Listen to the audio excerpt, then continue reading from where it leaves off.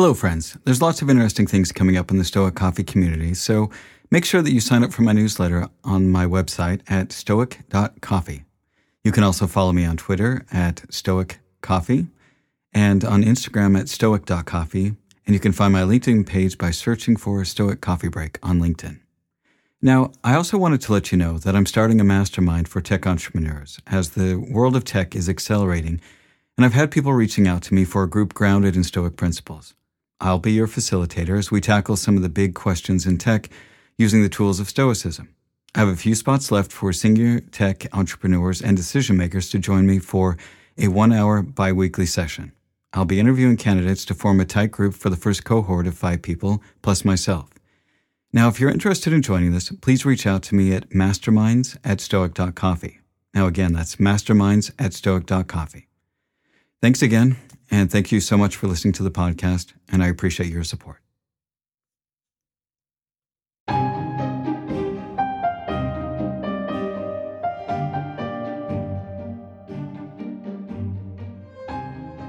Hello, friends. My name is Eric Cloward, and welcome to the Stoic Coffee Break. The Stoic Coffee Break is a weekly podcast where I take an aspect of Stoicism and do my best to break it down to its most important points. I talk about my experiences, both my successes and my failures, and hope that you can learn something from them, all within the space of a coffee break. This week's episode is called Creation is the Purpose of Life. So what do you think the purpose of life is? Do you ever wonder about why we're here? Well, today I want to talk about some ideas of what we're supposed to do with this one life that we have. So normally I talk specifically about something that is directly a Stoic teaching. And I want to veer off in a little bit different direction on something that has been rattling around in my head for a while. And I hope that you enjoyed this week's departure from the norm. There's a lot of challenges in this life, and probably the hardest is to understand what our purpose in life is. I think from the earliest days of mankind, every human has wondered, why am I here? Every religion, mystic, philosophy, and even science has tried to answer this question, and we still have no real conclusive answer. There's been no divine being or alien visit who's come down to tell us exactly why we are alive on this planet and what we're supposed to do. And to be honest, I don't know either. I have no conclusive answer myself. But the more that I think about it, the more I've come to the conclusion that I think we are here to create. Creativity involves breaking out of established patterns in order to look at things in a different way. Edward de Bono. From the dawn of time, human beings are driven to create. From a purely biological sense, we spend a lot of time and energy making sure that we can survive long enough to make it to adulthood and procreate.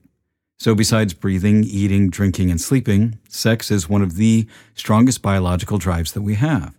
From the outset, next to survival, the first biological impulse is to create a new life. Now, once we have the basics of life, we set out to create things. We built houses and tools and roads and towns and cities. And when you think about it, all of our jobs are either to create something, to aid in the creation of something, or to help in the maintenance of something that has been created. From there, we try to understand the world around us. So we tell stories, and we draw things real and imagined. We write sonnets and songs and symphonies. We build cars and bridges and skyscrapers and spaceships. If we can imagine it, we try to create it. And it's our willingness to try things that are silly and even stupid that help us move forward as a species. It's this ability to think of things that might be outrageous or ridiculous that leads us to pursue crazy ideas in physics and other sciences that often lead to amazing things. It is our creativity that leads us to try things that at first seem outrageous, but later prove to be incredible breakthroughs and advances for humanity. When you think about it, nature itself is also all about creation. The fact that seeds form trees and plants with the right conditions to create forests and trees and food, and such a wide variety of animal and other organic life on this planet as well. So I live in Oregon, where it seems like if there's any kind of land that is not cultivated, nature will try to fill it with weeds or ivy or blackberry bushes. One of the first things I want to do is I want to redefine what it means to be creative. And one of the most interesting things that I find when I talk to people about being creative is that Many people consider themselves to be uncreative people, and I think this is wrong. Everyone is creative in their own way. I think that we need to redefine creativity from a narrow scope of just artistic endeavors to a wider scope of anything that helps to improve the world. Planting and tending a garden is creation. Building out your company's computer network or developing an inclusive HR policy can itself be a creative act. Being a good parent who raises resilient kids can be a creative act. Being a teacher that helps kids to think and become the leaders of the future is a creative act. Creativity is just connecting things. When you ask creative people how they did something, they feel a little guilty because they didn't really do it. They just saw something. It seemed obvious to them after a while. Steve Jobs. Creation is not just about creating art, but about creating in everyday life. Ideas to help fix problems in the world are acts in creation. And there are a lot of problems in the world, and in order to solve these problems, we need innovative solutions. We won't be able to address the problems of tomorrow with the same solutions that we have in the past or the present. We'll have to solve them by thinking in ever more creative ways that build upon or even possibly completely disregard previous knowledge, ideas, and solutions. Now, the reason I think we should all try to create something artistic in our lives is that creating art can help us learn to think of things in different ways. It allows us to shift our perspective and see things from different viewpoints that we might not have ever considered. It gives us practice of creating things that did not exist before. It stretches our minds to see things that are not obvious, to see details in things that we might have missed before. It helps us meld disparate ideas and technologies that we other might not have tried if we just did things the way they have always been done. Creativity is intelligence having fun. Albert Einstein. One of the most important reasons why I think we need to create things, and specifically artistically, is that art is about expression of the self. It is about figuring out who we are through other means. Each story, painting, song, sculpture, or dance is a way to discover something about ourselves. It's a way to express a deeper part of ourselves and about our humanity. And in a world where there's so much pressure being put on being productive or creating wealth, taking time out to create in a way that is important for you is one of the healthiest things you can do for yourself. Each week, as I work on my podcast, I will often change my mind and my thinking just a little bit. As I work through the topic of that week, I learn something new about my own view on something that maybe I didn't know before. I may even completely reverse my previous thinking on something. The more I work through the process of clarifying my ideas about something, the more expansive my thinking becomes. This is why, for example, I don't use AI to write any of my podcasts.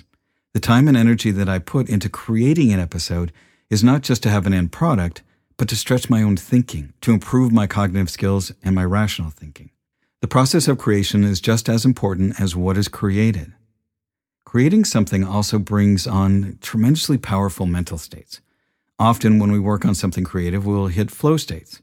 When I play piano or when I sing, I will hit these states of almost joy where it feels like everything just works, where melodies and chords just work and flow from my fingers or my voice, and where my voice feels like I can hit any note that I want and I could just sing for hours.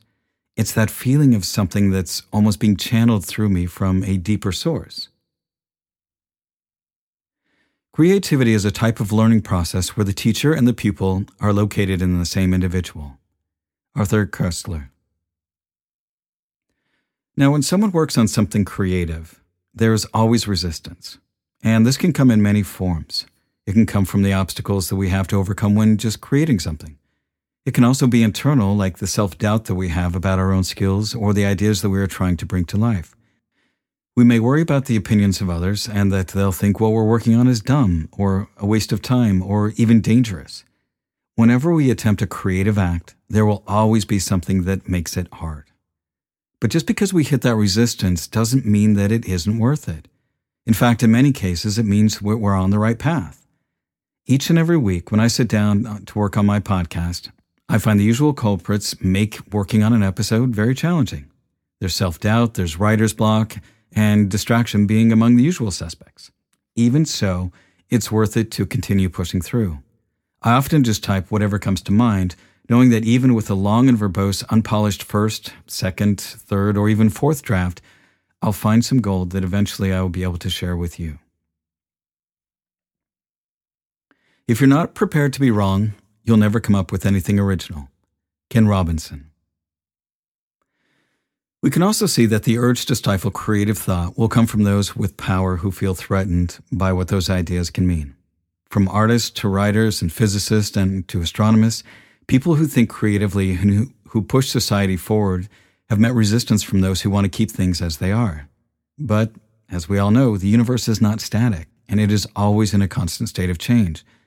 This is why we should always be willing to question ideas that people like to propose as being absolutes or claim that this is how things must be. For example, when I was in the Mormon Church, there were dictates about what the leaders thought God wanted from us. First and foremost of which was obedience to the leaders of the church. We were often warned of books that we shouldn't read, movies we shouldn't watch, and even music that we shouldn't listen to. I remember feeling stifled and that I would feel guilty for wanting to learn and understand things that were considered taboo in the church. Challenging or offering different opinions on things the church set down as doctrine was usually frowned upon and in many cases not tolerated. Anything that went against the dictates of the leadership was seen as a threat to their power. And throughout humanity, there are always those who will try to stifle art because it is through art that people are inspired to think differently about something. Whether it's a painting or a song or a movie or a book, anything that can move us emotionally can change our opinions about the world around us. Even if you feel you are not particularly creative in an artistic way, being someone that is supportive and helps others in creating can be a way to contribute to the creativeness of the world. All throughout history, great artists and inventors have had patrons who help support them in their endeavors. These were people who recognized that even though they may not have a particular ability in some area, they were willing to support others who did because it would help benefit humanity in the long run. Another aspect to help move things creatively is to surround yourself with other people who are working on their own creativity. So last month, I attended the Shift Music Festival in Eastern Oregon that is put on by my Burning Man camp. Now, there's lots of music ranging from rock to EDM to jazz. There's performances ranging from circus clowns to aerialists and dancers. There were sculptures and paintings and intricate LED installations. There are theme camps ranging from a tea tent to a full aerialist big top. It's really a lot of fun with all kinds of people coming together from all over the Pacific Northwest and neighboring states. And each year, the art just keeps getting more and more amazing, especially some of the LED art pieces. And one night when I was walking back to my tent, it occurred to me that with all of the technology that we have in so many areas of our lives, we are able to be more and more creative in all kinds of new and interesting ways. We're able to take what others have created, the tools that have been invented, for example, new kinds of music and audio technology, 3D printing, or advances in LEDs and microchips and code, and make new iterations of art that are even more and more amazing. Creativity is something that is inherent in all human beings. Even in our youngest days of building sandcastles on the beach, or building cars with Legos, or drawing the family dog for a school project, humans are inherently creative. And I believe that we are driven to create, and that creating is one of the most human things that we can do. So what can you do to be more creative in your life? Is there an instrument that you've always wanted to learn or haven't picked up since you were young? Maybe you'd like to learn to draw. Maybe gardening is more your speed. Whatever it is, I urge you to add to this world and share your creative energy. And the world will be better off for it, and so will you. And that's the end of this week's Stoic Coffee Break. Be kind to yourself, be kind to others, and thanks for listening.